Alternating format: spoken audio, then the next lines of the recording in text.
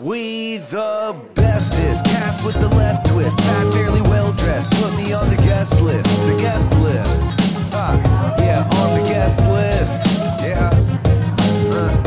All right, ladies and gentlemen, welcome back to another week of On the Guest List with Foxtrot, the Get Down, White Sox Dave, Kenny Carkeet, and Dante, coming hot off the heels of the 2023 Grammys. We have an amazing interview today with Art from Everclear. Realistically, one of my favorite conversations we've ever had. It truly was a fucking amazing convo. Definitely. Yeah, dude, easy. Holy fuck. Top 3 interviews we've done on here for me. I mean, it's you can't even argue it. It's like, Well, it's just so fucking easy to talk to him, and yet, you know, like, he's a legend, but he's also just like easy to talk to. Sometimes interviews with artists is fucking tough, and this was not that. Not at all, dude. He was letting it hang out. The best part is at the end, he was like, dude, we didn't even get into the drugs or the women. This was the easy shit. He was like, we didn't even go into the crazy stuff. So realistically, man, I expected it to be good. I was a little worried when I found out that the interview was at like 9 o'clock in the morning in Australia. I didn't know what kind of shape he was going to be in, being it was so early in the morning in time zones, but he was fucking electric. That was an awesome conversation, man. Dude, he's always been the sweetest human being, like, sit down with you, talk with you, ask about you kind of person, you know, just my favorite kind of person. I wasn't expecting motivation. That was a motivational ass conversation. I forgot that I even reached out to him when he had COVID. I was like, man. Oh shit, I did do something nice. That's crazy. What a fucking G. What a fucking G, dude. Great convo. Stay tuned for the Art interview, man. He's a really one-of-a-kind guy, and that was a great convo, especially for, like, songwriters. Like, there were some gems in there for people who are songwriters just to be like, I always love asking that. I love asking that question of, like, did you know you were in the zone when you were just pumping out number one hit after number one hit? And he was like, yeah, I fucking knew it, dude. He's like, I can throw anything against the wall. Yeah, his comparison to, like, being on fire in Arch Rivals, the best, or NBA Jam. You know what I mean? Like, that's the shit. Yeah, dude. I loved how a lot of people are like, oh yeah, you know, I'm honest and I'm real, and I mean, that was his fucking honest conversation is like, as comfortable a person I've seen with themselves in a long time. Like, yeah, he had no problem answering those questions, Colin. And he wasn't trying to be humble. He wasn't like, you know, like a lot of people there would be like, oh, you know, no, I was just happy that, you know, we were killing it and I was along for the ride. He was just like, no, man, we were killing it. I was on fire. Like, yeah, you talked about the NBA Jam thing like that. Hearing shit like that is just non-cliche stuff is so fucking refreshing. Oh, it's so nice, man. It's so nice. And I can't thank that guy enough for taking the time. I think that's going to be a big hit with the people. I think Art is someone who people are interested in, and that's a great fucking interview. So I'm excited to get into that. But besides that, we did just do a piece of content that lasted 4 fucking hours. I want to give a big shout out to Cole, the intern, who set up the Grammy live stream, because it actually went way better than I thought it was going to go. We didn't even know if it was going to work when we started it. Kenny dipped out midway through. That was nice. He just disappeared. Yeah, got those kids, man. That's the excuse for everything. Just to let people know, it was like noon my time when there was a text on that thread that was like, so how are we going to do this? Just so that they know how close we like to cut things. Yeah, dude, that's what I've gotten used to just being involved for these last few months. It's like, what's the term? Fly by the seat of your pants. Is that the phrase? Yeah. It's so annoying. Yeah, but people gotta understand too. Says the dude in a car, dude. Yeah, but I will say this to anybody who thinks what we do is easy or that we have some sort of backing here. We don't. We do all of this by ourselves, and we're trying to figure it out as we fucking go. It's crazy to think that we have the guests that we have and the high profile that we're starting to gain, and we're literally just doing this in the off time. Like, I don't know how to put this. Like, we all have other things going on, but this is very important to us. And we're going to find a way to make it work. That's how we've always operated in this. And you know what? It's crazy. And I've said it before. And, you know, while we're complimenting ourselves right now, yeah, the amount of people who have hit me up or like DM'd me being like, yo, that episode was so good. And I'm like, you listen to the podcast like all the time. You're like, oh, cool, man. Yeah, no, it truly is. Like, I understand that it is irritating to fly by the seat of your pants, but I think I've semi gotten used to it at this point. One day we'll get a producer and it'll be sick.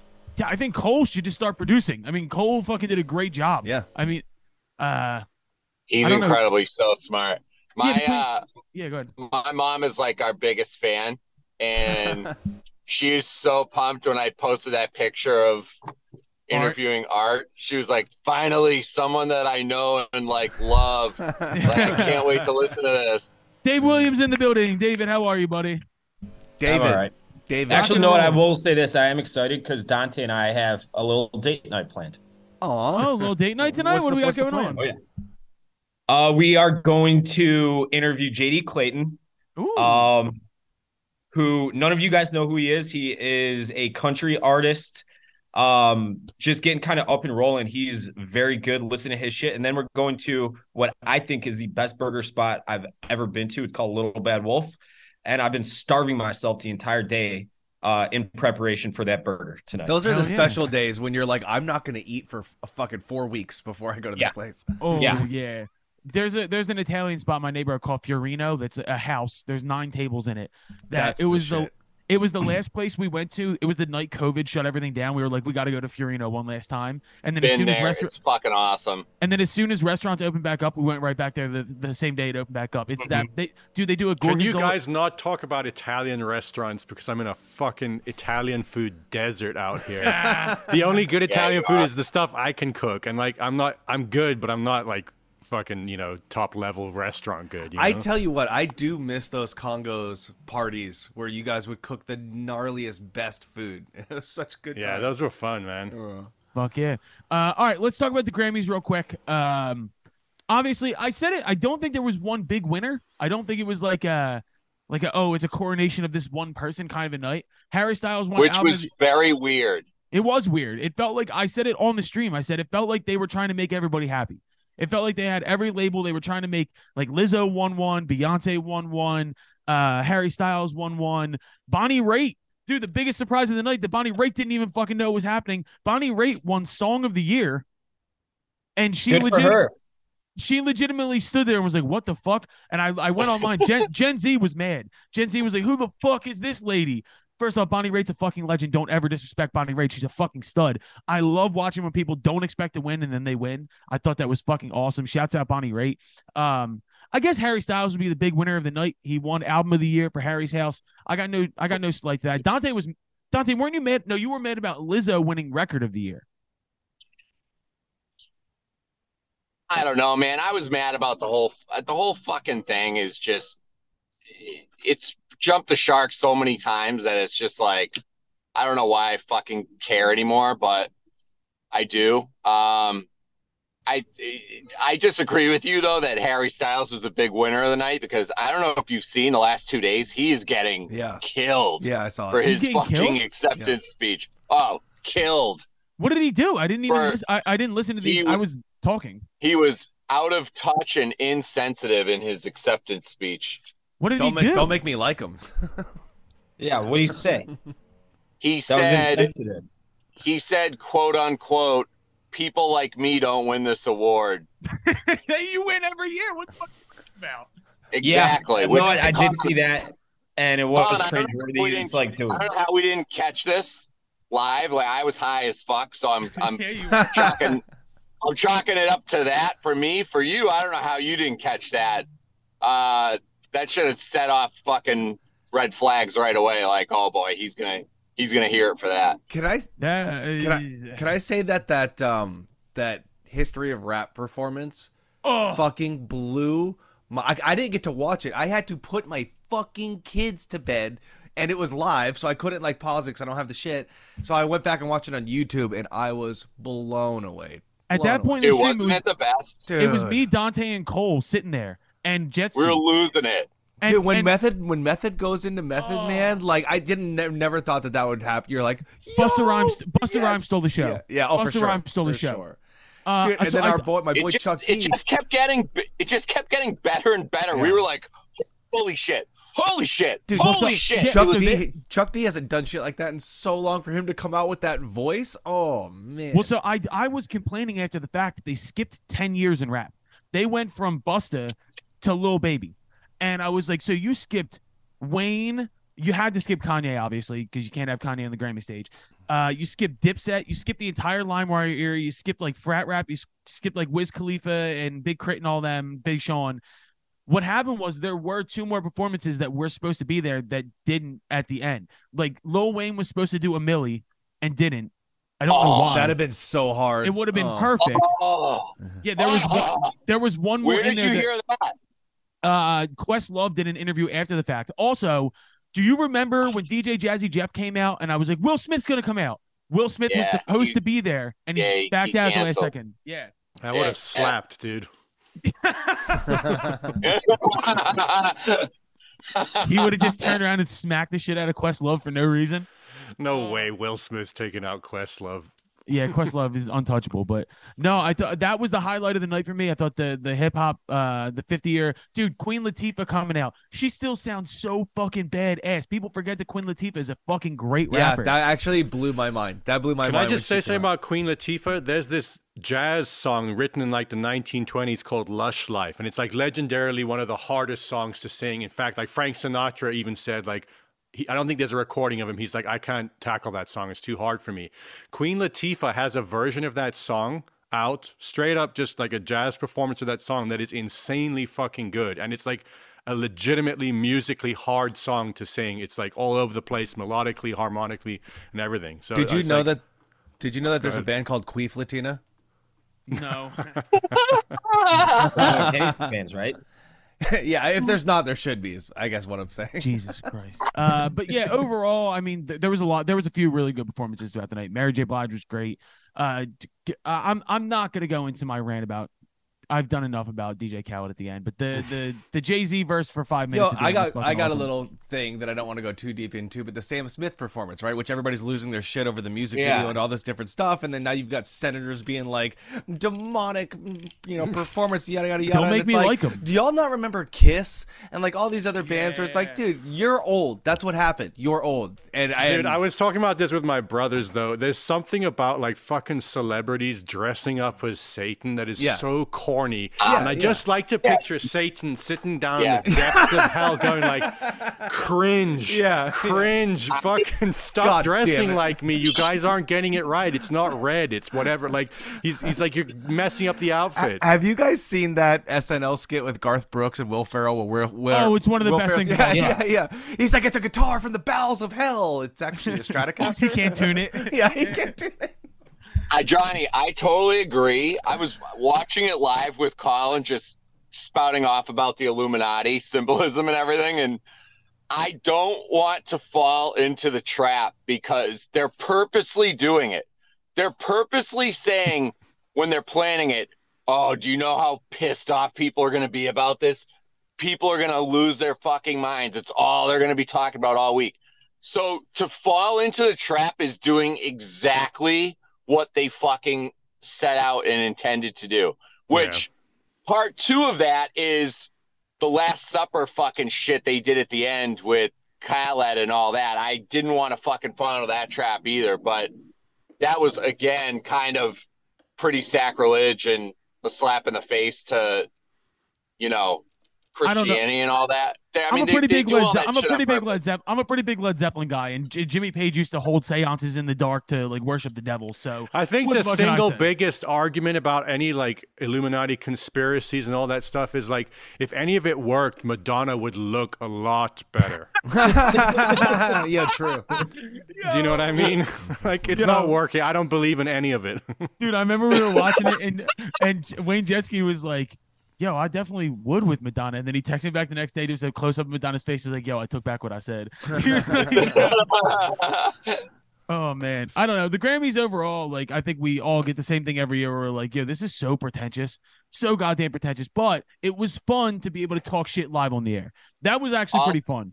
Hey, also, Stapleton stole the show again. I mean, he is, like, I wrote about this. Every fucking award show, they're like, hey, Chris Stapleton, we want you to play with this fucking mega star legend, blah, blah, blah.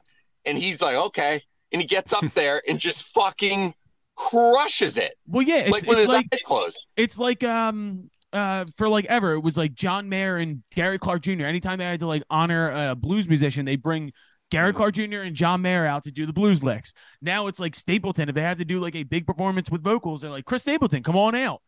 I'm cool with it. Not just his vocals though. Like we were commenting on the live stream. He did that guitar solo with Stevie playing that, like, I don't know if it was a slide guitar or what it was, but I mean, he fucking shredded the fuck out of that song. It was Higher Ground, right? That's what they performed together. Monster. Killed it. He's the best, man. If you got the opportunity to go on stage and play with Stevie Wonder, would you do it? Like, I legitimately, like, my brain's like half that I wouldn't. It's like he's too much of a fucking god. It's like you don't want to step on those hallowed grounds. You know what I mean? Yeah, I agree with that. I mean, it's like it's too scary. Also, no one has ever looked like they have had unbelievable amounts of sex in their life more than fucking what's his name, Smokey Robinson. The whole time we were sitting there like, yeah, Smokey definitely fucks back in the day, no doubt in my mind. Who was it on the stream who was talking about? I think it was Jetski was talking about the venereal diseases that Stevie Wonder has. He just randomly started going off about. He's like, dude, Stevie Wonder has like crazy VD. I was like, where the fuck did this come from? I was like, what are we talking about here? Okay, so that's a weird way to get out of that, but let's go into our interview with Art, and then we'll come out and do on list off list and get the fuck out of here, because this is an amazing hour and 20-minute long interview with Art from Everclear. Let's go into that interview now with Art from Everclear.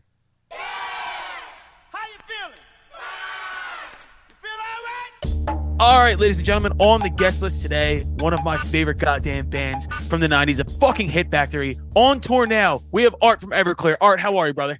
Good, man.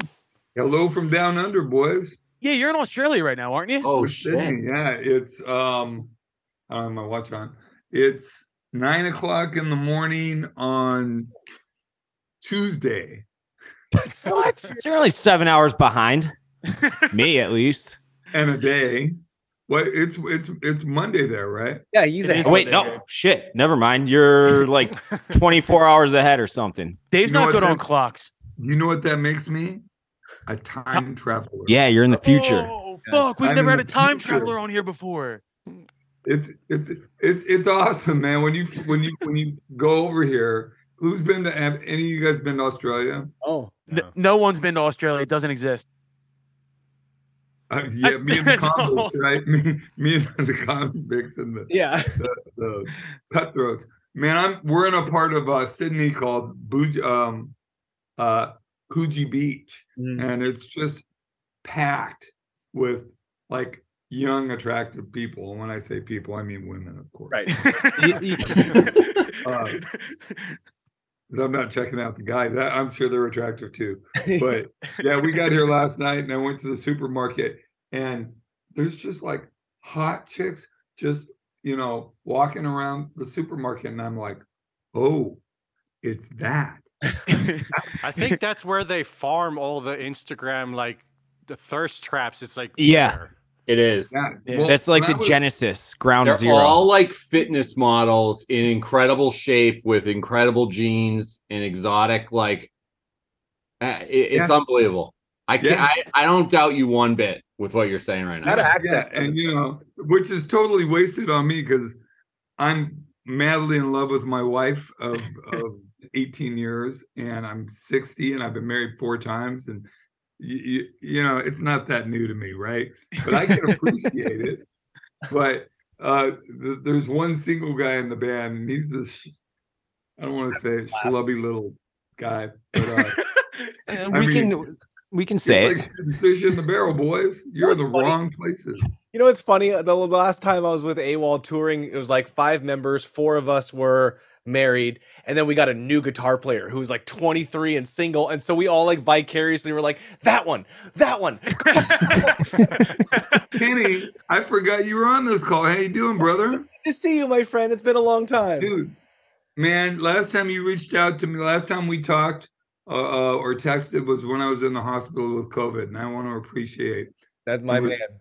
Thank you for reaching out to me. Always, a lot of cats that I've known for years didn't, and you did. That's good to hear. Don't give him too much credit, though. He really is an asshole. Podcast, someone's saying how nice Kenny is, and I'm getting fucking sick of it. I hate the positive reassurances that Kenny's actually a good person, because we've made up our mind for a long time now that Kenny's not a good person. This is why I have friends, and you guys don't have friends. That's true. Friends I are guess. overrated. Who needs friends when you have like nobody? That's the way to go. No, Kenny is a good guy. That's really sad. Can I use you as a sad emoji? Absolutely. I'm making NFTs about it right now. If anybody ever deserved to be a sad emoji, it's White Sox Dave, dude. No, it's not sad. That's like that's my nirvana. Yeah. Well, there's nothing more sad than a guy talking about NFTs. I don't even know what they are still, but I know I'm doing them. God, sad boy. I like sad boy I like NFTs. to ask people like, Yeah. I just NFT. Well, every NFT is a sad boy NFT. Facts. basically. Facts, man. It'll all fit right in. Perfect. We'll see. Time will tell. Anyway, I mean, that's kind of like a good segue into this art too, because I mean, we've had a couple people on recently where I was talking about I think it was Nickelback I was talking to about, but just like bands that have lived through different phases of the music industry. And like, it's funny, you guys have been around for like 30 fucking years now. And it's like, imagine back in 94 when you guys are selling millions of CDs and telling you, yo, you got to focus on streaming and NFTs in 2023. You would have probably just been like, all right, fuck this, I'm out. well, 94, that's when I got signed. So it depends on what part of 94 you look at. Like the first half of 94, I made like $1,500, right? And then I got a publishing deal, and then I got signed 2 months after that. So I made $84,000 for the year, and that was more money than my mom had made in any 3 years of her life at that point. Yeah. God damn. So I mean, just the only reason I say that is because you're right. Like even go to 97, 98. The whole thing of no one's buying CDs, everybody's buying vinyl, and what the hell is streaming? But you know, right? I still always go back to like our friend Max, right? I always talk about Max, where we're like, he's like, Kenny, you guys sold this many songs or whatever. I'm like, digital downloads. I'm like, there's something so special about being like, I sold 1 million fucking hard copies of my CD. People had to go to the store or order from Columbia House and get the CDs. Right. Right. That's a good point. It's tactile, right? It's something that you can hold. Yeah. And it's like, I made this fucking record right here. You guys used to take so much time to make the inserts, the backgrounds, the lyrics, the everything. Like, fuck, man, it was such a process. It was so beautiful. Like if I were an artist, I wouldn't even bother with like record art or anything these days, because no one consumes it like that unless you're buying it for the novelty of having a record. Like House of Bradley, you guys can't see it, but like, I mean, everybody just cherry picks off the internet what they want to listen to these days. It's true, but look, like I said earlier, the sales of vinyl is through the roof, man. No, it's going crazy now. Yeah, you know, and is it competing with digital downloads? Never in any universe will that ever happen. But for a band like us, we're putting out a live record in June. We're gonna sell vinyl, CDs, and downloads, but I think the thing is you have to think outside the box, that if you're going to sell something with vinyl, you got to give them more value added to it, a single or something like that, because people are going to pay the money. They're going to pay an extra $10, $15, $20 to Our have label something. convinced us that cassettes were coming back, so we They are. I know they are, but not for us. They weren't, because we're sitting on a bunch of fucking cassettes now. I've bought so many cassettes lately. I got a Ghetto Blaster. I've got Public Enemy. I've got Eazy-E. I've got Nirvana. I've got all the best cassettes, dude. It's so good. The last cassette I remember. Go ahead. Sorry. I was just going to say the hipster kids love the fucking cassettes. Yeah. Dude, they sound like shit. Yeah. They're horrible. They're horrible. When I'm out in the garage tweaking on cars, that's when the Ghetto Blaster gets play hit, and then we go. I remember I had a Supernatural by Carlos Santana with like Maria on it and shit. Yeah. We burnt that goddamn what's that? The cassette tape out, like rewinded it so many times, sticking a pencil in the hole and trying to rewind it. Just so yeah. Dude, this is the kind of shit I love talking about. Yeah, trying to tape the tape. Yeah. You know? Yeah. Oh my God. Yeah. But no, it is incredible, because I mean, what is it 30 years officially? How many years has it been now that Everclear has been a unit? Well, it's almost 31. In April, I turned 61 and the band turns 31. because that's when I put the ad in this paper that was up out of Seattle called The Rocket. I don't know if any of you guys remember The Rocket. I remember the story. Was a big deal. I remember the story. And I found some guys in Portland and went into a rehearsal hall and they sucked. And then I met some guys in Seattle and they were awesome, but we were all too poor to go back and forth, and they weren't going to move there. And I had a baby coming in June, so I couldn't do that. So I went back to the other guys and we just started slugging it out through the year. And then I got a chance to make a record on dig this, Kenny, 1/4-inch 8-track. What? For $10 an hour. And I didn't even have the money. I just had 2 effects. I had a quad reverb. Anybody remember quad reverb? Yeah. I had a quad reverb and a Lexicon digital delay in a little rack, right? And he gave me $400 worth of trade. And we made our first album, World of Noise. No way. And those kinds of limitations, though, sometimes are what brings out the magic. Because you find yourself in the studio now, and you can literally do anything you can think of, and it's like too much choice.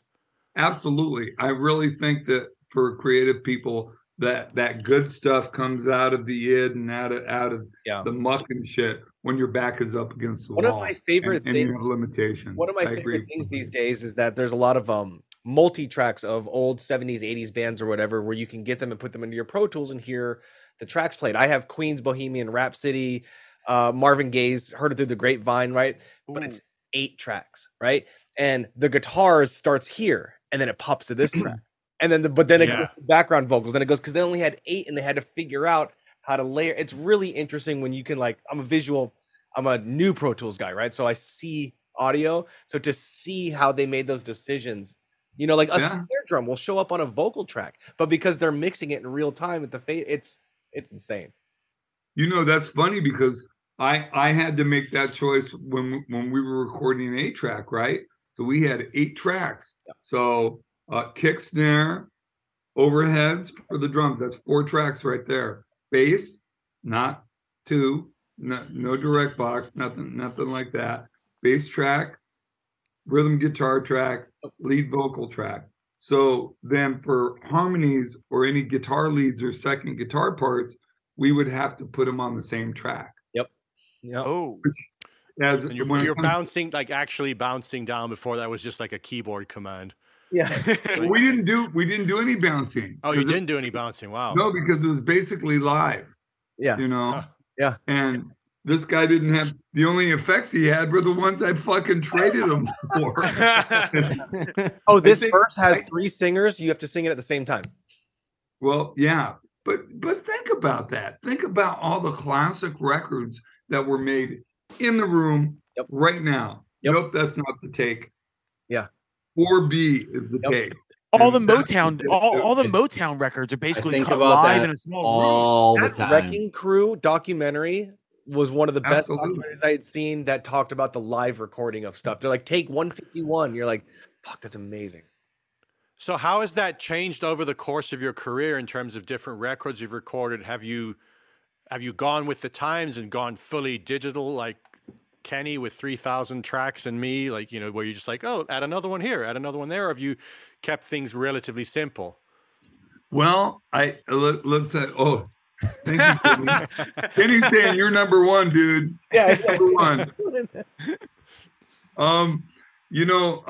That's a really good question, because as success happened for us, I started thinking I was fucking Brian Wilson or something back in the 90s.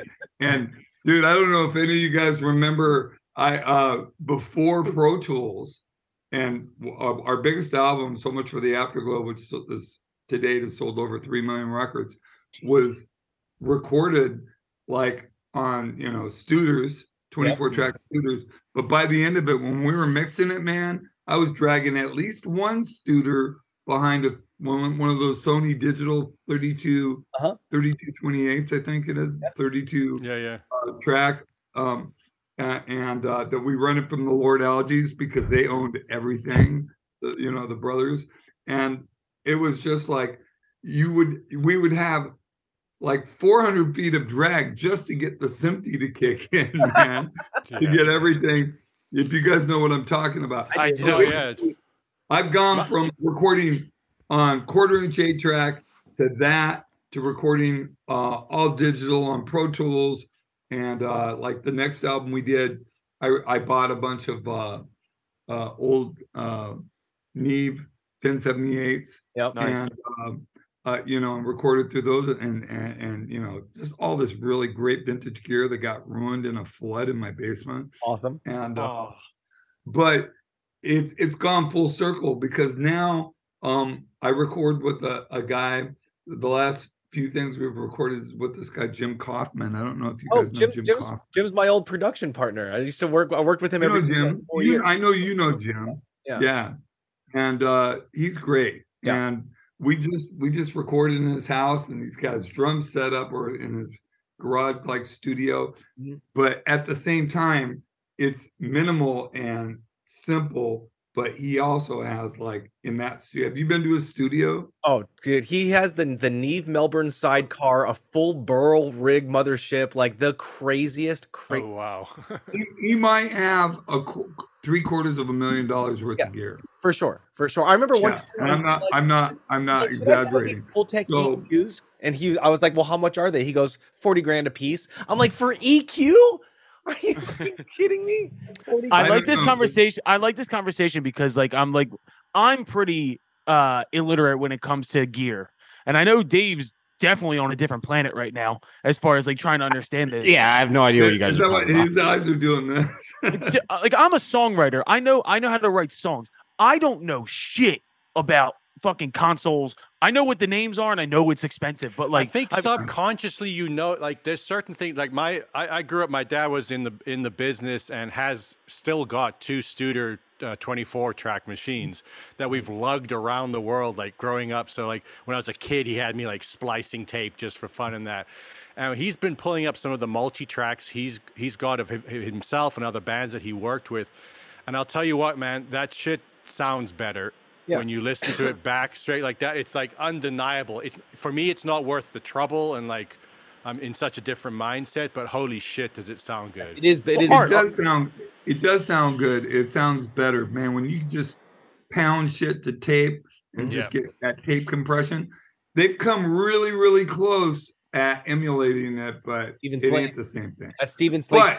But Go ahead, Kenny. I was just saying that Steven Slate tape emulator is one of the most like go-to master bus plugins there is. It's really good. And if you A/B it with a bunch of Ponzi, you know, gear aficionados, they're not going to be able to tell. Yeah. But the point is, the kids listening to music now, no one's listening to shit on nice speakers. No. They're on fucking AirPods. And in their cars, and which has all got its built-in weird-ass compression on top of everything. But you know what? I totally agree with what you're saying. Like the end result is listening on a shitty system to a shitty MP3 or AAC. But when you take an old record, like even like way back, like take a Little Richard record, what's so amazing about that good source material is you can literally play it through fucking anything and it sounds good. So there's something about that source material. Absolutely, dude, because it was the real shit. I agree. I remember someone gave me like because they knew I was a Little Richard fan. You know, I'm a rock and roll fan. New, old, I just fucking love rock and roll. I can't wait for you guys to hear this live record because it's raw as fuck. And let's go. It sounds great. We recorded one night at the Whiskey. And I had never played the Whiskey before. I played every club in the world. And I grew up in LA. I'd had sex and shot heroin at the Whiskey, but I sometimes at the same time. But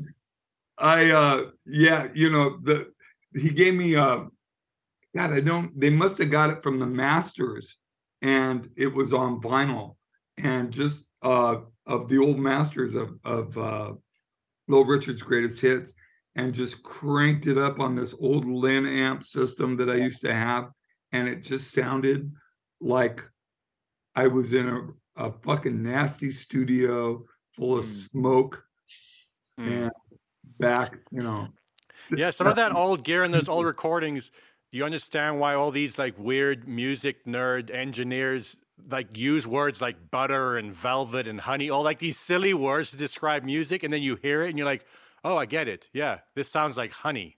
You know what I mean? Absolutely. But one thing that really came to me when I was listening to that Little Richard, how his voice was so loud that it would overdrive those whatever it was. I don't know what mics he used. I'm sure it was old, like condenser mics, or maybe it was like an old Coles mic or something. But it sounded so fucking punk rock. Yeah, dude. Because he's just like screaming and the band's just raging, and it's just like, and it's in the moment. It's right there. That's what's more punk rock than that. That's what's so important to me when I work with bands, when they're like, I want this to be louder or grittier. And I'm like, then play it harder. Yeah, dude. Facts. My mentor, Jimmy Messer, who did like all the, he worked with the guy who did Spoon, Mike McCarthy, and like all this stuff, which I feel like I learned the most stuff from him. He was like, the amp goes to 10. And if you want it clean, you play light. If you want it dirty, you fucking dig into it. And that's how a guitar player plays. And I was like, man, that's incredible. Yeah, because that's how you play. And that's the thing about guitar players. I'm not a great guitar player. I'm not. But I have a thing. It's like Max. You talk about Max Collins. Max Collins has a thing. Yeah. He's nobody's like, epitome of bass player or even a guitar player. But he has an edge to him that is his. Yeah. And a cadence that's in his head. And I think most of the original people who are making songs and recording music have that. Yeah. And it's such a state of mind thing. And Kenny and I, we toured with Max when Kenny was in a band with Max called Fitness. And that's so much of what I learned from Max was just like, I don't know how to describe it other than like commitment. Yeah. Like he would just get behind the mic. We were recording shit on the bus on like the worst possible equipment you could have. And it didn't matter because he had commitment and it came through in the take. You know what I mean? I agree. And you like what I was saying before, you can't teach that. Yeah. You can teach the craft, but you can't teach that. And it's like Billy Gibbons from ZZ Top.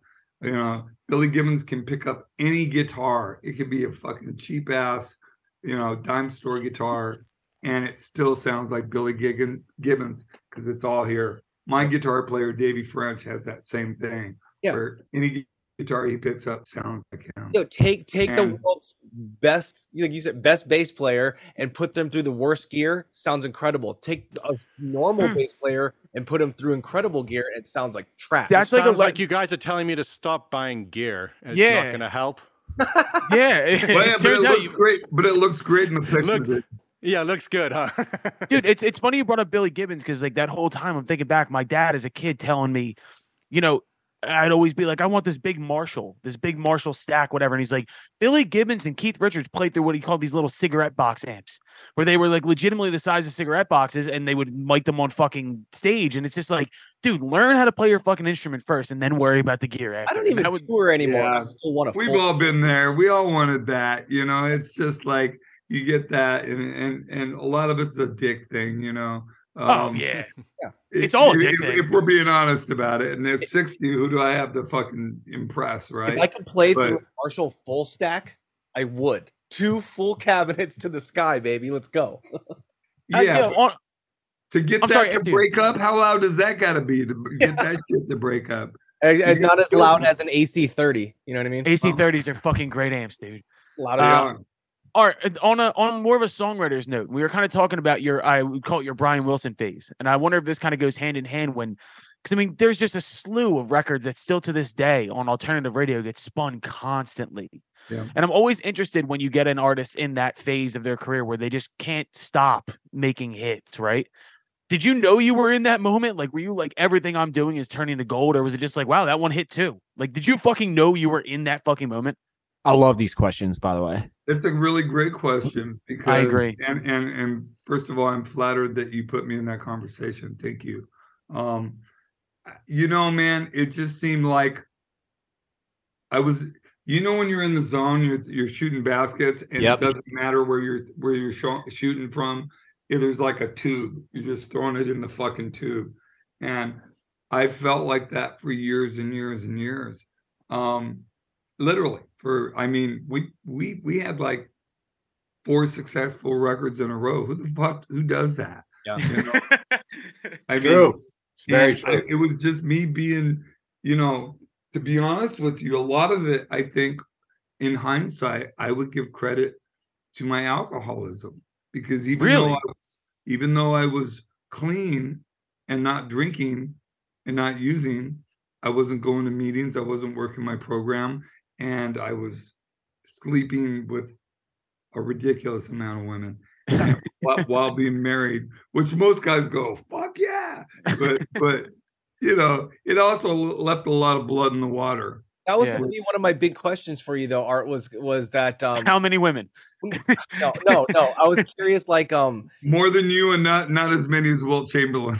No, I was curious. Great answer. Consider your negative experiences in your life, of which I know you've had a lot, as a good building block for your songwriting. Like, do you think you would have written as big of songs, quote unquote, or as important of songs if you hadn't experienced some of those horrible things? I was just always curious.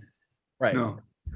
No, I think I would do something creative, because like I said, I don't think that's something you can teach. And I don't necessarily believe that comes from the damage, but I think the damage helps funnel it into a certain direction. Something to talk about. Put the flavor on it. That's that's been my take so far. I don't think damage necessarily creates that. Yeah.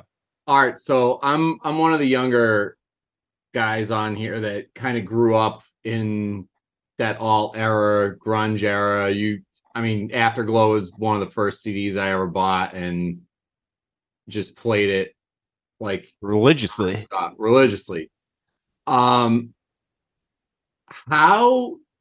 like, when you were writing those songs and putting those out, like, were you nervous? I mean, the honesty and the rawness, I think being one of these like young punk kids, I think that's one of the things that attracted me to not just the genre, but Everclear and you in general, was kind of that, emo, but not goth emo, where you guys are literally, you're pouring your story out on all these songs. And I'd never lived through any of that or experienced that, yet it still resonated with me. And I think I'm speaking for a lot of people. Definitely. That grew up in the 90s and early 2000s. And it's like, I can't imagine writing my story and putting it out to millions of people like that. Like, did that even cross your mind, or were you just like, we're fucking going?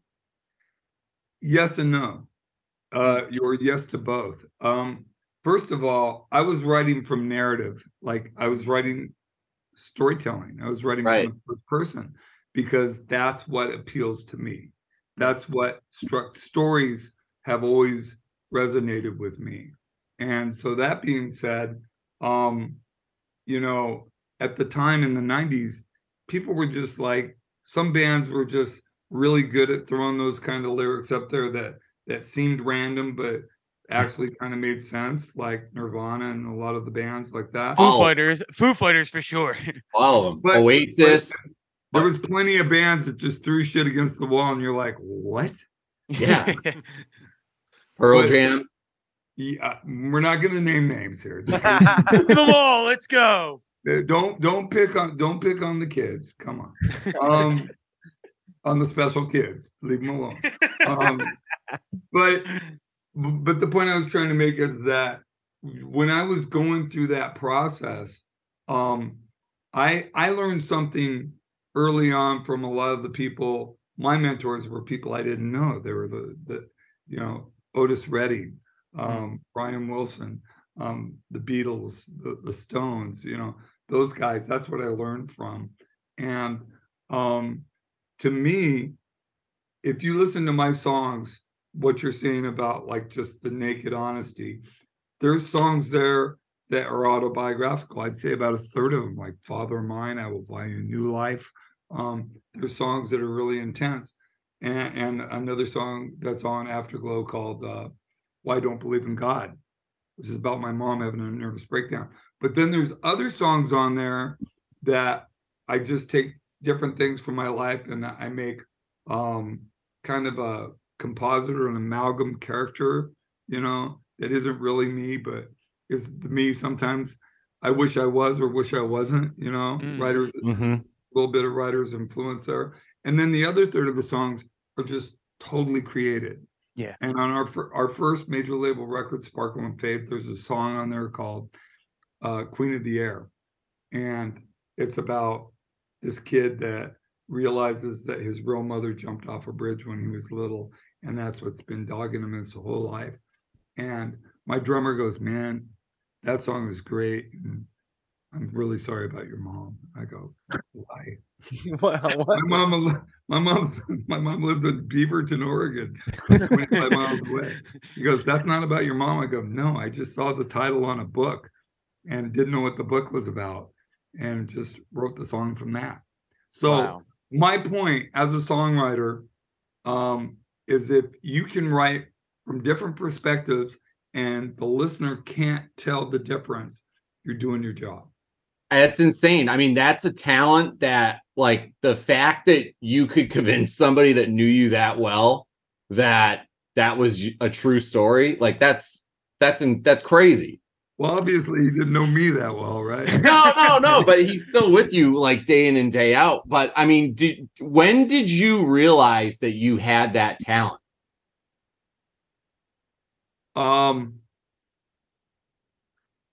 Well, I was playing in bands in my late teens and early 20s and playing in all sorts of bands in LA, punk bands, country bands, all sorts of different stuff.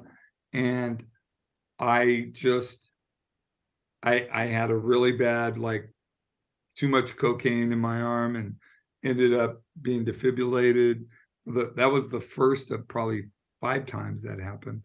And I ended up I quit all my bands. And I was in a band. It's funny. You guys will appreciate this. So I'm in a band with a singer who's singing and I'm playing guitar. And he's like, man, can you play something more linear? Totally pretentious little fucking dude who couldn't even sing that well anyway. And I'm like, linear. Define linear. I knew what he wanted. He wanted me to palm mute and just do a punk rock thump thump thump thump thing. But I wasn't gonna bail him out. Define linear. First of all, linear is, and we're in rehearsal and I start playing and my bass player's looking at me like, don't. I'm like, fuck it. Unplug my guitar, walk to my case. He's like, don't quit. I'm like, I can't do this anymore. I can't deal with people who are singing who don't know what the fuck they're talking about. Because if they don't know what they're talking about here, it's never going to change. Right. You can't teach that. And I went home, and this is before I got clean and sober. And I moved home with my mom, slept on her fold-out couch in Hawthorne, California, and taught myself how to sing and play at the same time. Because I could play guitar or I could sing, but I couldn't do them both at the same time. And I smoked a bunch of pot and learned how to do that back when I was 20. And I started writing songs. And I wrote some really shitty songs. Yep. And then I started writing some better songs. And I remember I was at someone's house and I was 20, almost 21. And I had been writing continuous day in and day out, doing nothing but drugs, drinking, occasionally having sex with this girl that we booty call type situation. my main priority in life, which wasn't women at that time, which is really weird for me. And I was writing songs. And I was at a party, when you're in your late teens, 20s, you just go, parties going to someone's house, sitting in their like rec room, drinking beer and getting fucked up. And there's like 6 or 7, no, there's like 14 people there. And I'm just playing this song. And all of a sudden I look up and everybody had stopped talking and they're all looking at me. And they're all like,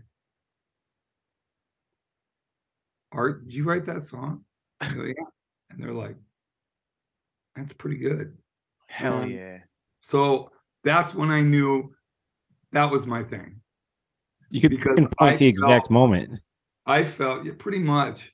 I mean, I had suspected it, and I knew that I was moving towards it. I knew I wasn't there yet, but I knew that, you know, the hardest part of any journey is knowing really where you want to go.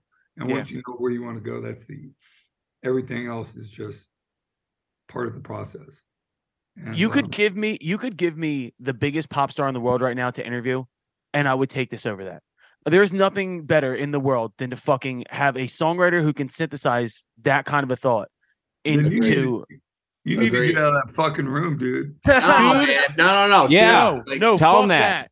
One of the coolest things you said, Kenny preaches this all the time, is the songwriting process like blows my mind, because I think it's one of the hardest things in the world to do. To translate thoughts into harmony and music and have it be appreciated at the level, you know, you just said how many million records after 3 million? Worldwide, in the States, it's right under 7 million. Worldwide, it's around 8. Sorry, way more than 3. But I mean, it's just like craziness to me. So that was that one album. I know that's what I mean. I mean, so I asked, we asked a lot of guests that we have on, that question, and Kenny says the same thing. He's like, you have to write a ton of shitty songs before you start writing good ones. But it's so tough now though, because all kids who were starting to write songs put their shit up right away. The shitty songs, right? Back in the day, you could write songs, hold on to them, grow your craft, and then fucking get a record deal and then start releasing things out into the world. Nowadays, the feedback is this quick. You write like 3 shitty songs, people tell you it sucks, nobody listens, and you get discouraged and you're out. Yo, Art, you'll appreciate this. I not got into it, but I had to have a conversation with Sweet Pea about taking down fitness songs because I fucking hated them. And he's like, you can't take down songs. He goes, the songs are already out. People already know them. I'm like, down. I never want to see it again, kind of thing. So I've deleted songs off the internet. Dude, I got to tell you something. People are like, do you write any bad songs? Especially in that era when I was writing, we had 3 or 4 platinum records in a row. And I'm like, yeah, I write bad songs. You just don't hear them. Yeah. Right. They go over there. And then I cannibalize them. If there's good ideas in a bad song, don't get rid of the song. Take the idea. And I love that. It's patience, Kenny. Don't you agree? It's just, and you guys who write songs, you got to wait. It's going to, waiting is, I was just watching the new Leonard Cohen documentary on Netflix, and he was talking, it's kind of from the angle of Hallelujah and what a phenomenon that's become. And he was talking about that song, having worked on it for 7 or 8 years, ending up with like 180 verses to it. Are there any songs that are unreleased that you've written that are kind of like I'm going to get this right one day, where it's like, it's like your magnum opus? I've got 1 or 2 of them like that where I'm like, it's not ready yet. Have you got anything like that? Well, I have songs like that come out at times. There's on the live record we're doing, there's 2 new songs that we recorded with Jim Kaufman. That one song's already out. It's called Year of the Tiger, and it's kind of a political, punky, power pop, punky song. And then the other song is a song that I have recorded the music for that with 3 different incarnations of the band, but never had the right lyrics. Had the right melody, and I just didn't sweat it. And then when I did a solo record in 2018, it came out in 2019, and I played everything on the record. And I can't play a drum kit anymore because I have multiple sclerosis, and my right leg has what's called drop foot. So I don't have control over that foot as much, right? And so I had to play the drums, boom, boom, pa. Boom, boom, and then put hi-hats on it and stuff, which really is kind of cool. It has a different kind of feel to it. Mm-hmm. But the record has kind of that Harvest, Joni Mitchell blue kind of feel to it. And it just, the lyrics for that song, I didn't know what that song was about. And I was watching this thing I've got kids. I don't know if you guys got kids, but I was watching this thing about this girl that got bullied on the internet and killed herself. Mm-hmm. And I'm like, I can't think of anything more fucking horrific. And I wrote a song. Why would I write a song about that? Because that's what appeals to me, because I couldn't think about it without wanting to cry. Yeah. It just hit me so hard. And I wrote a song called Sing Away that I recorded for the solo record, and Everclear just recorded it as more of a rock song for it's going to be an added track on the live album that comes out. It's funny, the life of songs, man. It's so crazy. When Max and I did don't throw anything away. Yeah, just don't play it for people until it's done. Max and I made an LP called Karate for Fitness. It was going to be a 10 song, which everybody said, don't do an LP. Why would you do an LP? We wanted to do it. We wrote, I swear to God, over 70 songs for that record, and then whittled it down to 10. But then some of those ones that got bucketed are still like, one day I'm going to figure out that song. Dude, I have half a chorus somewhere that's so good. If I can just fucking figure out where it fits. Like, I've never found a place for it, but it's so satisfying. Like, people talk about the magic of sometimes you write a song and it like literally just comes like that. And that's magic. But that, to me, there's also the equal satisfaction of like years later when everything, like you were saying, like it just, all the events of the universe kind of fell into place. We're like, okay, here's the time now where this thing you've been working on actually clicks, and that's another magical Here's moment. a question for all you guys, specifically Art, since he's the subject of this interview. On the flip side, has there ever been a song you guys have put out where you're like, that like, and then it just goes off and you're like, these people like that piece of shit? Like, not my singles. Not my singles, but there's a song on our fourth album that had wonderful AM radio. Yeah. One of my favorite songs I've ever written, called Learning How to Smile, that's on there as well. But there's a song called Unemployed Boyfriend. And if I could take that one back, I'd take it back. And people have offered me thousands of dollars to sing that song at their wedding. Yeah. I'm like, you don't have enough money. Come on, I'll give you 20 grand. Yeah. No. Sorry. Dave, that was Sail by AWOL Nation. That was a song we wrote in 2.5 hours. And when people started being like, that's the one, we were like, you are out of your fucking mind. That dude. fucking song is so dumb. It has one word 4 times. We're like, there's no chance. You know, what do you know? Yeah, see, you overestimated people. Right. You overestimated idiots like me who needs that simplicity, that doesn't know what the fuck they're listening to. What's funny too is that I would write songs with other bands, right? And sometimes we would do a song that was one word chorus, and I'd have a manager be like, you can't do one word for a chorus. And I'd be like, oh yeah? You know? You're such a dickhead, dude. You used up your I don't one-word think that's quota, a though. dickhead. I think he has the right to do that, because he definitely does. As a songwriter, everybody here that's a songwriter knows that if a manager or an A&R says something, your immediate reaction is, really? You're wrong. Right. You're wrong. Why don't you go send an email and I'll Is there still A&R guys? Is there really still A&R guys? Oh yeah. So much all the guys that were A&R when I was coming up are all in real estate. Yeah, TikTok robots now is the new A&R. That's basically what it is. I'm telling you, I work with a lot of up and coming bands, right? Like the bands that haven't broken yet. They just got signed and they're looking for that hit, quote unquote.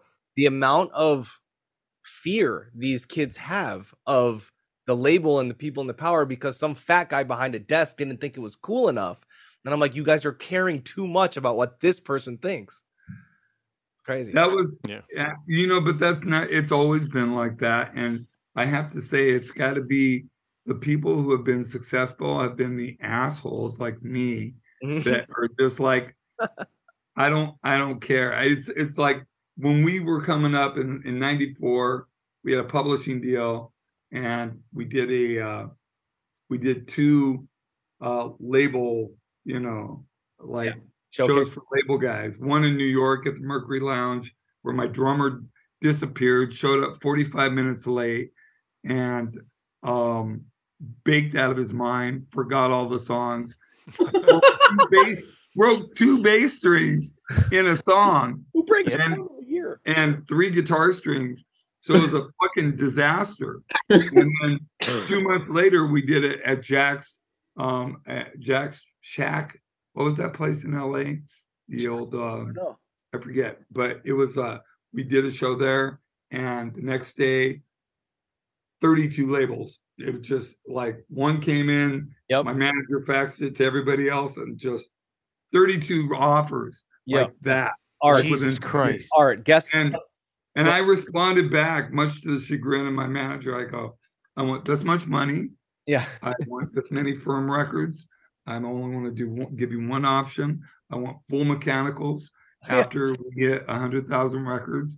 And, you know, and I loaded the back end, and they're like, okay, this all sounds reasonable. I want tour support. I want a van. I want a trailer. You buy it, blah, blah, blah, blah, blah. We get to this level. We get buses. They were all cool with it. And then I go, oh, yeah, by the way, I want total creative control on everything. And I produce my own records. And it was like, poof. Yeah. 22 of those 32 labels gone. Crickets.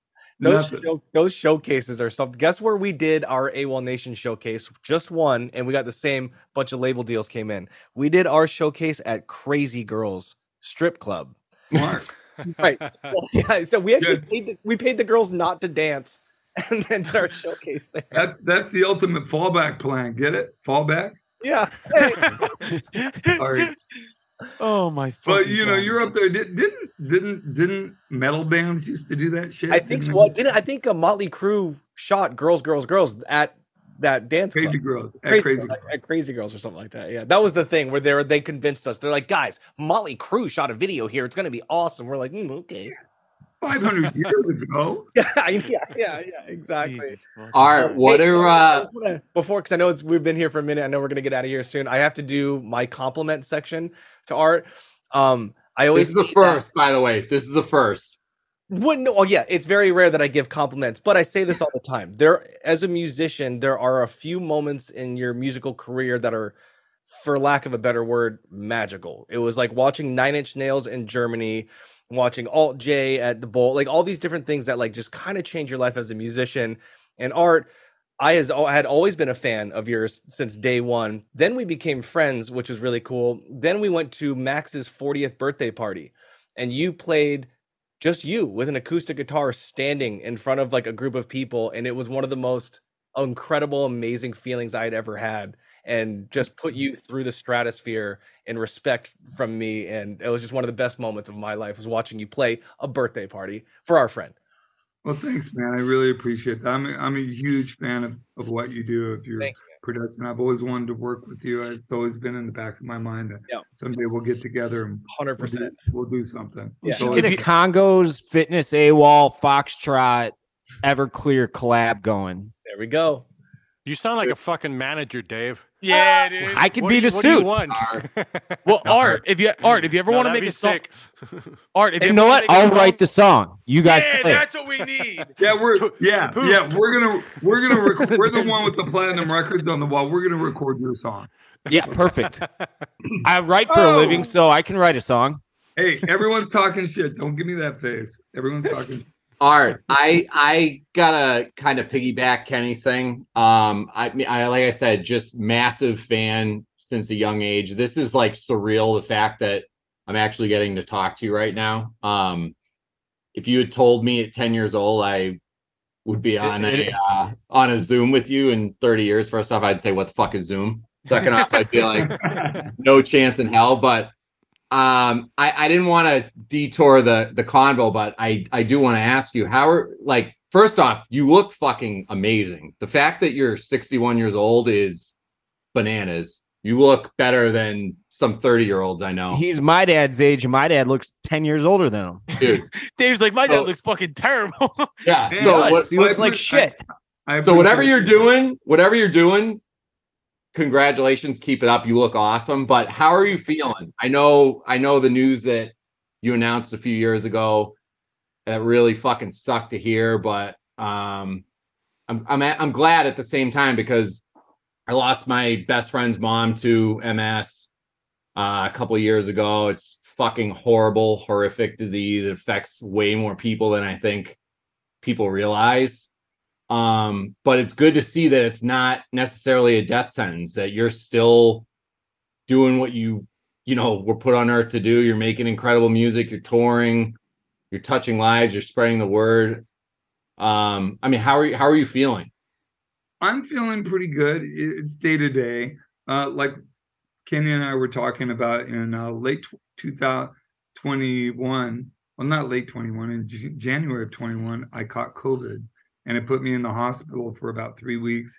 And then I was in bed for 2 months after that, and I got pneumonia, and it wouldn't go away. And I lost about 12% of my lung capacity. Holy shit. Yeah, it's, and it gave me more lesions, so it progressed my MS. Good news, I'm on a better medication now. I'm on a different protocol, diet, exercise. When I'm home, I swim every day. I got a pool in my backyard. That being said, it is what it is, man. I also had spinal fusion. I'm legally, I'm legally disabled in 2 ways. The MS and I had 2 spinal fusions. So it's just, it makes shit harder. It's like getting older. When you get older, shit's harder when you're 40 than when you're 30, harder when you're 50 than when you're 40. And this just sometimes it adds a good 10 or 20 years to me. It's just harder to get up and do what I got to do. But that's not every day. And I'm very grateful to my mother for teaching me, not just for the disease and what I've had to go through physically in the last 10 years, but just in my life. I wouldn't have been successful if I didn't have just that perseverance, that quantitative tenacity of just, no, I don't like that. Fuck you. I'm not changing. I remember when we got signed, dude, we had up to that point a phone book worth of rejection letters from various bands, from Everclear, Colorfinger, Easy Host, all my bands that have bigger and bigger and bigger and bigger. But that when I moved to Portland from San Francisco with a pregnant girlfriend, I was like, okay, this is my last band. I got to do one more. I can't walk away from it. And if this doesn't work, I'll be a songwriter and work for a label and do that, right? And be a label president someday. But it worked, thank God. And a large part of that is because I didn't give up. And I say that to people when people ask, can you give me any advice? I go, yeah. If you really believe in yourself, don't give up. Yep. Don't listen to other people. Listen to other people. Take from it as objectively as you can. Be your own biggest cheerleader and your own worst critic at the same time. Mm-hmm. You have to be able to say, yeah, I like this song, but it's not good yet. It's not great. And don't, it's like when we were making Afterglow, before I called it So Much for the Afterglow, we mixed it in New York. And I sent it, this is back in 97. I sent it ISDN to my A&R guy and to Perry Watts Russell. And he's like, Arthur, in his stupid English accent, goes, Arthur, it's okay. It's good, but it's not great. It's not up to your standards, and it's not going to do for your career what you wanted to do. And I walked around, I was so fucking depressed. I walked around New York for like 2 weeks and just stayed there and licked my wounds. And then I started writing songs and started writing notes. And I spent 2.5 weeks just getting 4 or 5 new songs ready, production notes, what songs to get rid of. And I called the band. I said, we're going to do this. We're going to remix it. Told my A&R guy to get Andy. Why am I blanking on his name? Who's the big mix guy? Come on, guys. I don't know. Andy. know. Anyway. Andy Wallace. Andy Wallace. There we go. And Andy Wallace agreed to mix it, and we went in and turned it into So Much for the Afterglow, which I still think to this day is, my kind of crowning achievement. What a pinnacle statement, man. That's incredible. It really was. I'm ready to run through a fucking brick wall right now. Anytime my life's ever gotten hard, the only thing that works for me is to say, you're either going to do it or you're not going to do it. It's one or the other. There's no in between. Binary. It sucks and you're going to do it, or you're just not going to do it. So pick one and move forward. Right. And that's where bravery comes in. It really is. It's brave to have a pregnant girlfriend and be on welfare and just say, I'm doing my band. I'm going to work temp jobs. I'll go out and dig ditches. I'll do anything I have to do, but I'm still going to leave every night and go to the to this shitty basement and work on these songs. And because bravery is not doing something you're not afraid of, it's being afraid and doing it anyway. And yeah, I was afraid, but I'm one of those people, like we were talking on, and I think all of us are to a certain extent. When you scare me, when you put my back to the wall, that's when I get fucking, that's when I go into motion. Fuck yeah, dude. That's how we have to end this convo. I'm sorry. Best interview we've ever had. That was my favorite. Get the fuck out of here. Swear to God, dude. It's definitely up there. This has been the best hour, of motivation and inspiration and just recounting glory. What a cool story, top to bottom. I should write a book, huh? Yeah. How have you not? We didn't even really talk about the drugs and the women. Those are the good parts. Part 2. We'll do a part 2. No. Can I name your live album? Can the name of the live album be I did cocaine and had sex at the whiskey and all I got was this fucking live album? But I didn't say cocaine. I said heroin. But you're close. Oh, you're right. Then cross out cocaine and write heroin above it. No, you're half right. It was speedballs. So. I did speedballs and had sex at the whiskey, and all I got was this live album.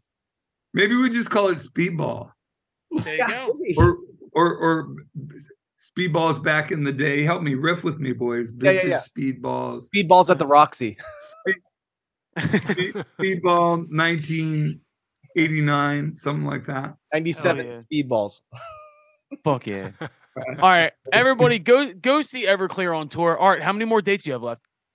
Dude, here in Australia? Yeah, just in general. I mean, we have a big audience in America, so what are we hitting? Well, as of yesterday or as of last week, we have 60 shows booked. So, and that's good shit. We did 90 last year, and it's only February, the first week of February. Art, if there's an LA show, I'll see you there, my friend. Well, hopefully we'll have one.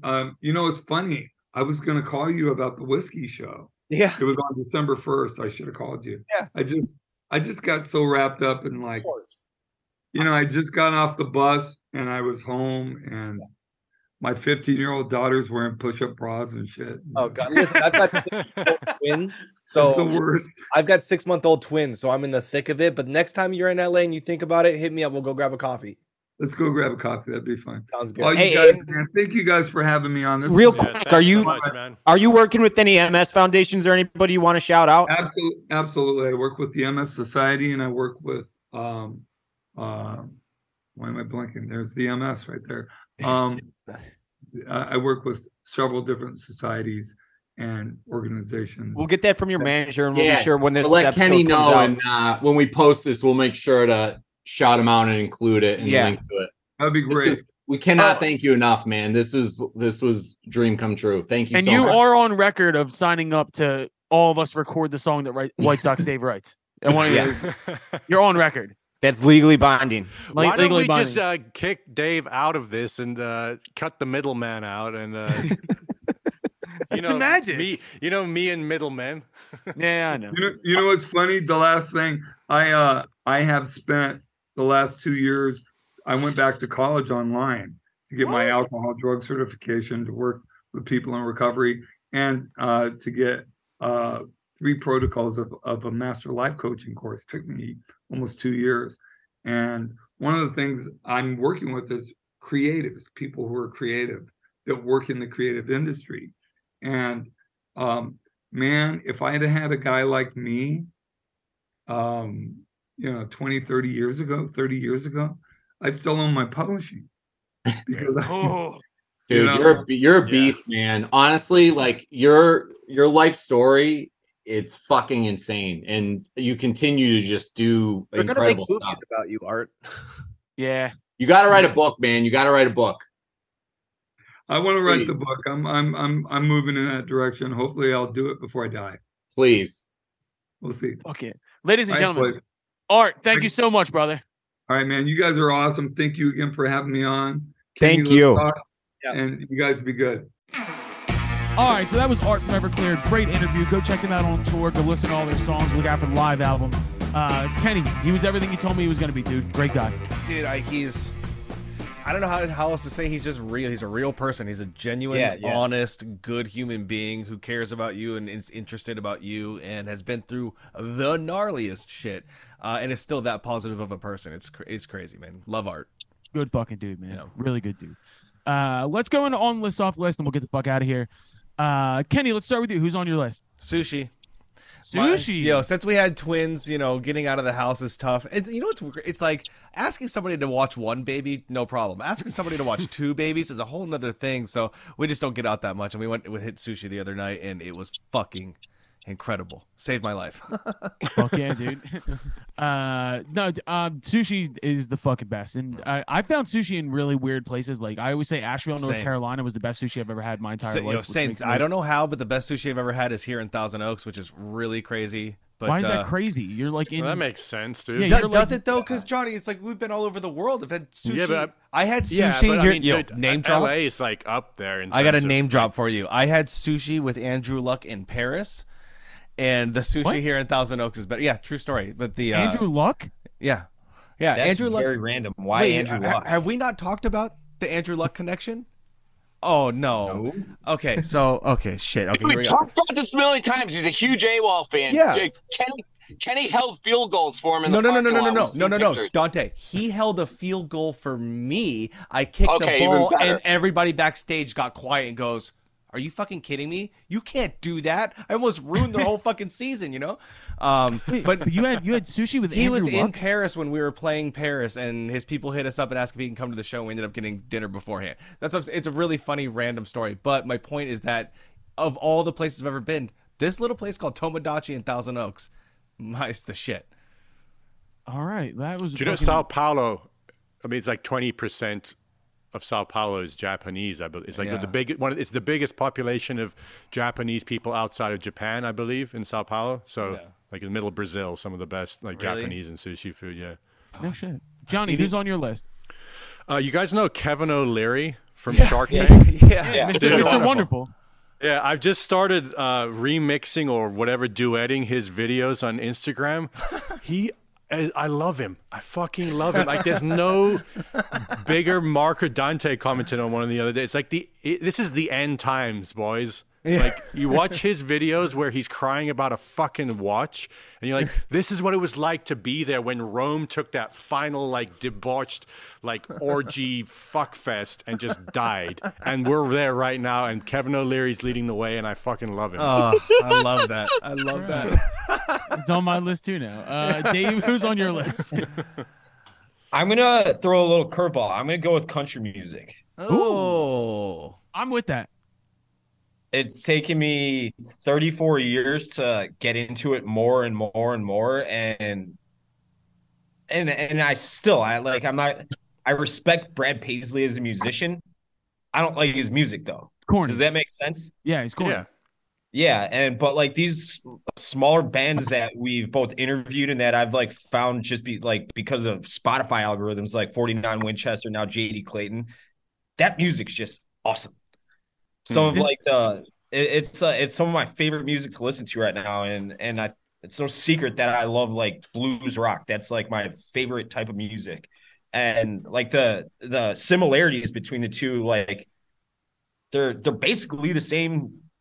I mean, just like all comes from the same place, man. All comes from the same place. It all comes from blues. So it makes sense. It is funny to me because Kenny, you brought up last week Dave's slow transition into like Midwest, like Yellowstone guy.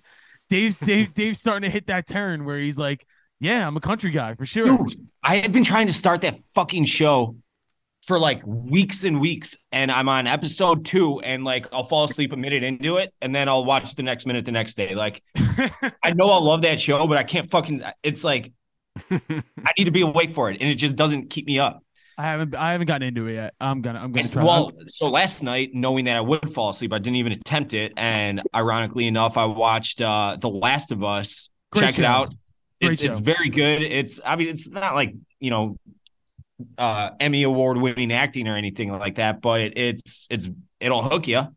It's nice to have appointment television again. You know what I mean? Every once in a while, it's nice to have something you set your watch to on Sundays, and you're like, I'm watching that. It's gonna be fucking great. I feel like HBO has come out the winner in all this streaming shit because like they were just attacked by like Netflix, everyone, like all the new players in the game, and at the end of the day, they came out. They're still making the best content for sure. Netflix fell off hard. Netflix fell hard. off It's hard. Pretty. It They did should fall just off be pretty hard. banned. Yeah. Yeah, fuck that. Dante, who's on your list? The Sun. All right. Hell yeah. The Sun has showed itself the last couple days in Chicago, and it is glorious. Dante, better than advertised. I went to the Sun's Wikipedia page this morning and read the entire thing start to finish. That's how intrigued I am with the Sun. I wanted to know more about it, so I read like a 30-minute explanation on what it is and who it is and why it is and all that stuff. So I like the Sun too. All right, check out the Sun, dude. My on the list is Taco Bell. Had Taco Bell after the studio last night. Never forget what Taco Bell has done for us. Taco Bell has been there for you in the moments where you're at your lowest. Taco Bell is always consistent. It doesn't change.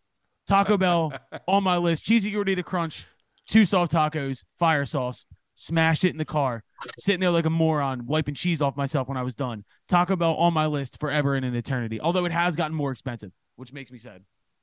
But yeah, Taco Bell's on my list. Kenny, who's off your list? Off my list, I didn't really have an off my list, and we haven't done segments in a while. I remember that my last off my list that I was thinking about was doing podcast, because I think it was like an 8:30 in the morning one my time that I had to do. I forgot what it was, but I was like, oh, my off the list is early morning podcast for sure. So I guess just responsibility in general. I respect that. Yeah, fuck that. Yeah. Who wants responsibility? Yeah, having to be anywhere at any time is such a pain.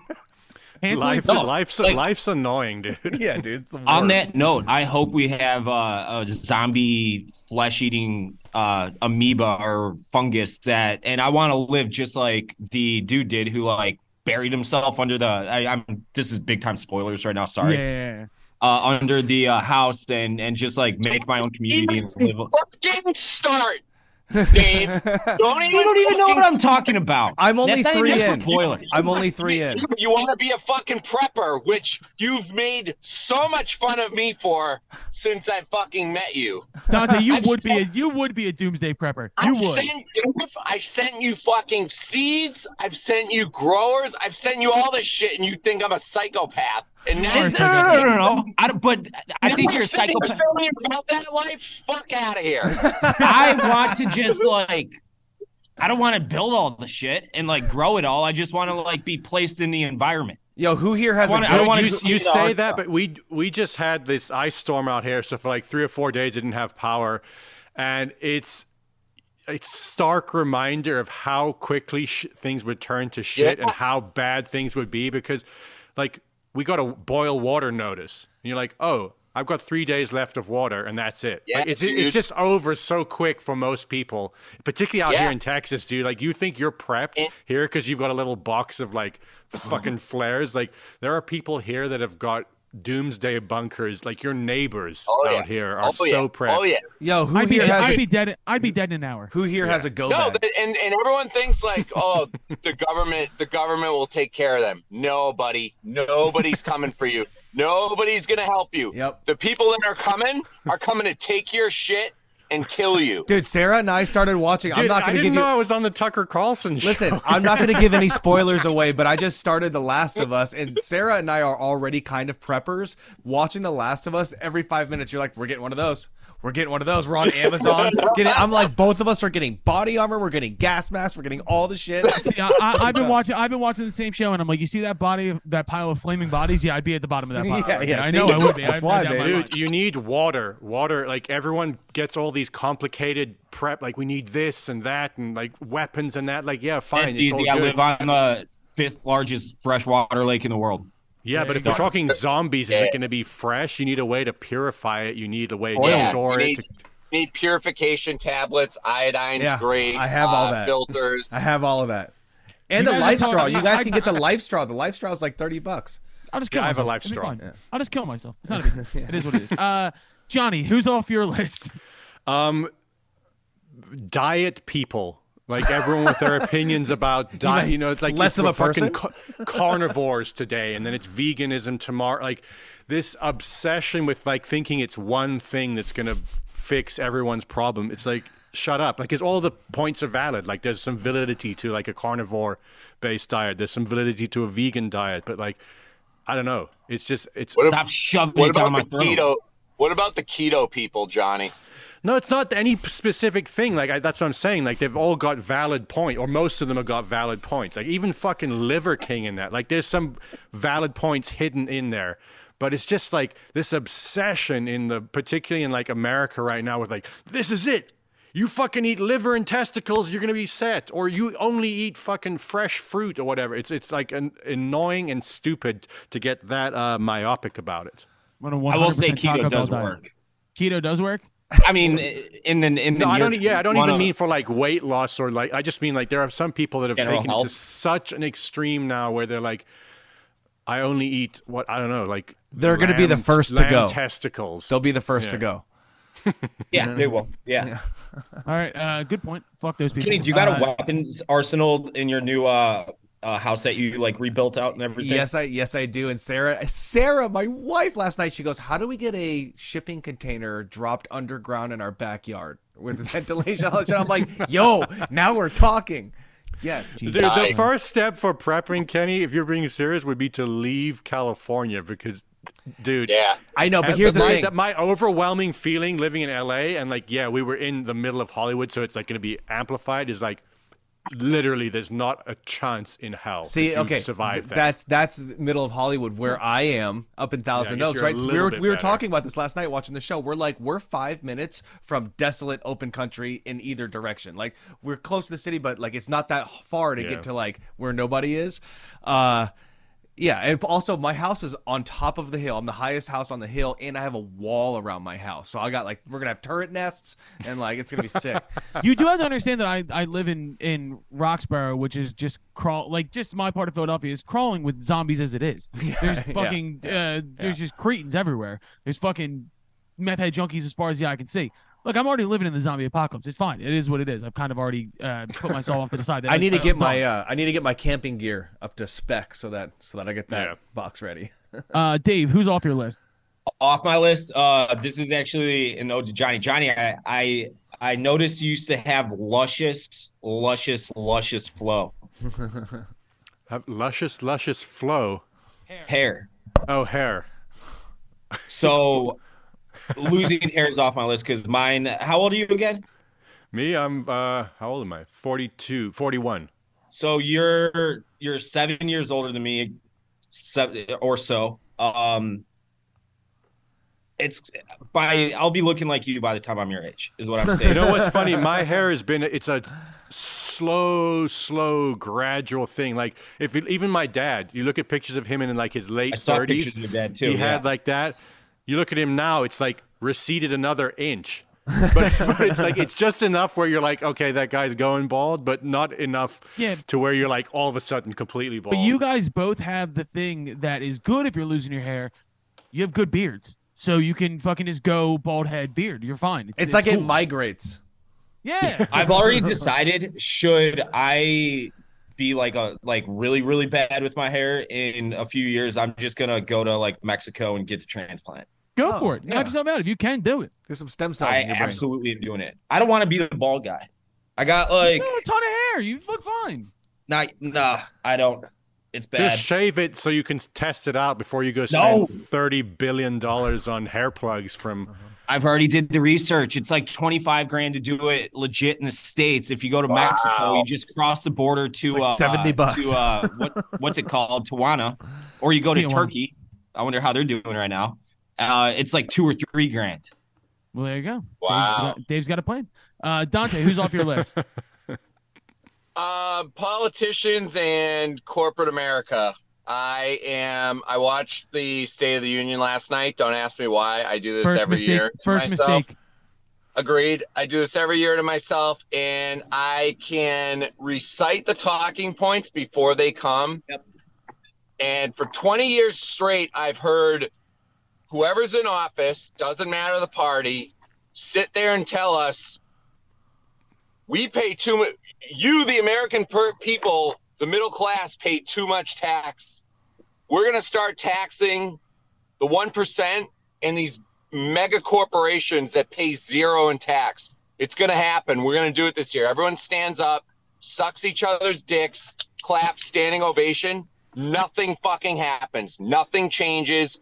In fact, they hire 87,000 fucking new IRS agents to come after tip fucking employees, which is what they're doing now. They're coming after bartenders, waiters, waitresses, servers. Please don't say that, because I'm a bar. No, it's happening. It's happening. You're gonna have to report every little penny that people leave. It's a fucking joke, dude, and it's gonna be on us, the employers, to report it now, or we're gonna get audited as businesses. That's the new fucking tax law going through next year. I'm fucking sick of it. All right. Do you guys know that song by Jarvis Cocker, Cunts Are Still Running the World? No. No, I need to hear it, though. I feel like you should go check that out, Dante. That's going to be up your alley this week. It's true. They do. All right. Well, I'll end it here with my off the list. It's the haters and losers, of which there are many. Eagles are going to win the Super Bowl. Suck my balls, all of you. I'll see you Sunday. Why that is going to happen. Colin, I'm worried. Don't be. Listen, the championship Sunday when the line dropped and it was a pick 'em, I hopped all over it. I said this line will probably move to 2. It moved to 2. Everybody is betting Philadelphia. I don't know why the line hasn't moved more. And that's making me very, very fucking nervous for this game now. I'm thinking of canceling my bet because I'm worried that something's up and they're not going to win this game. Blind optimism, Dante. It's the only way to live. I'm going in completely blind optimist. Birds are going to win by 1 million. I don't think I want to talk to you next week if they don't. You won't talk to me because I'll be dead. I don't know. It could be the last episode. Is this the plan for next week's podcast? Check in on Colin. Yeah. An in memoriam episode for me after I jump off the Ben Franklin Bridge. Yeah. All right. Well, that's our episode this week. Thank you to Art from Everclear. We have a bunch of interviews lined up. Dante and Dave going to handle that tonight. Dante said, fuck you guys. He's out. Boys, anything else for me today? Hell no. Nope. Nada. I'll see you All guys. right, we'll see you guys next week. See you All right, boys. Take it easy, everybody.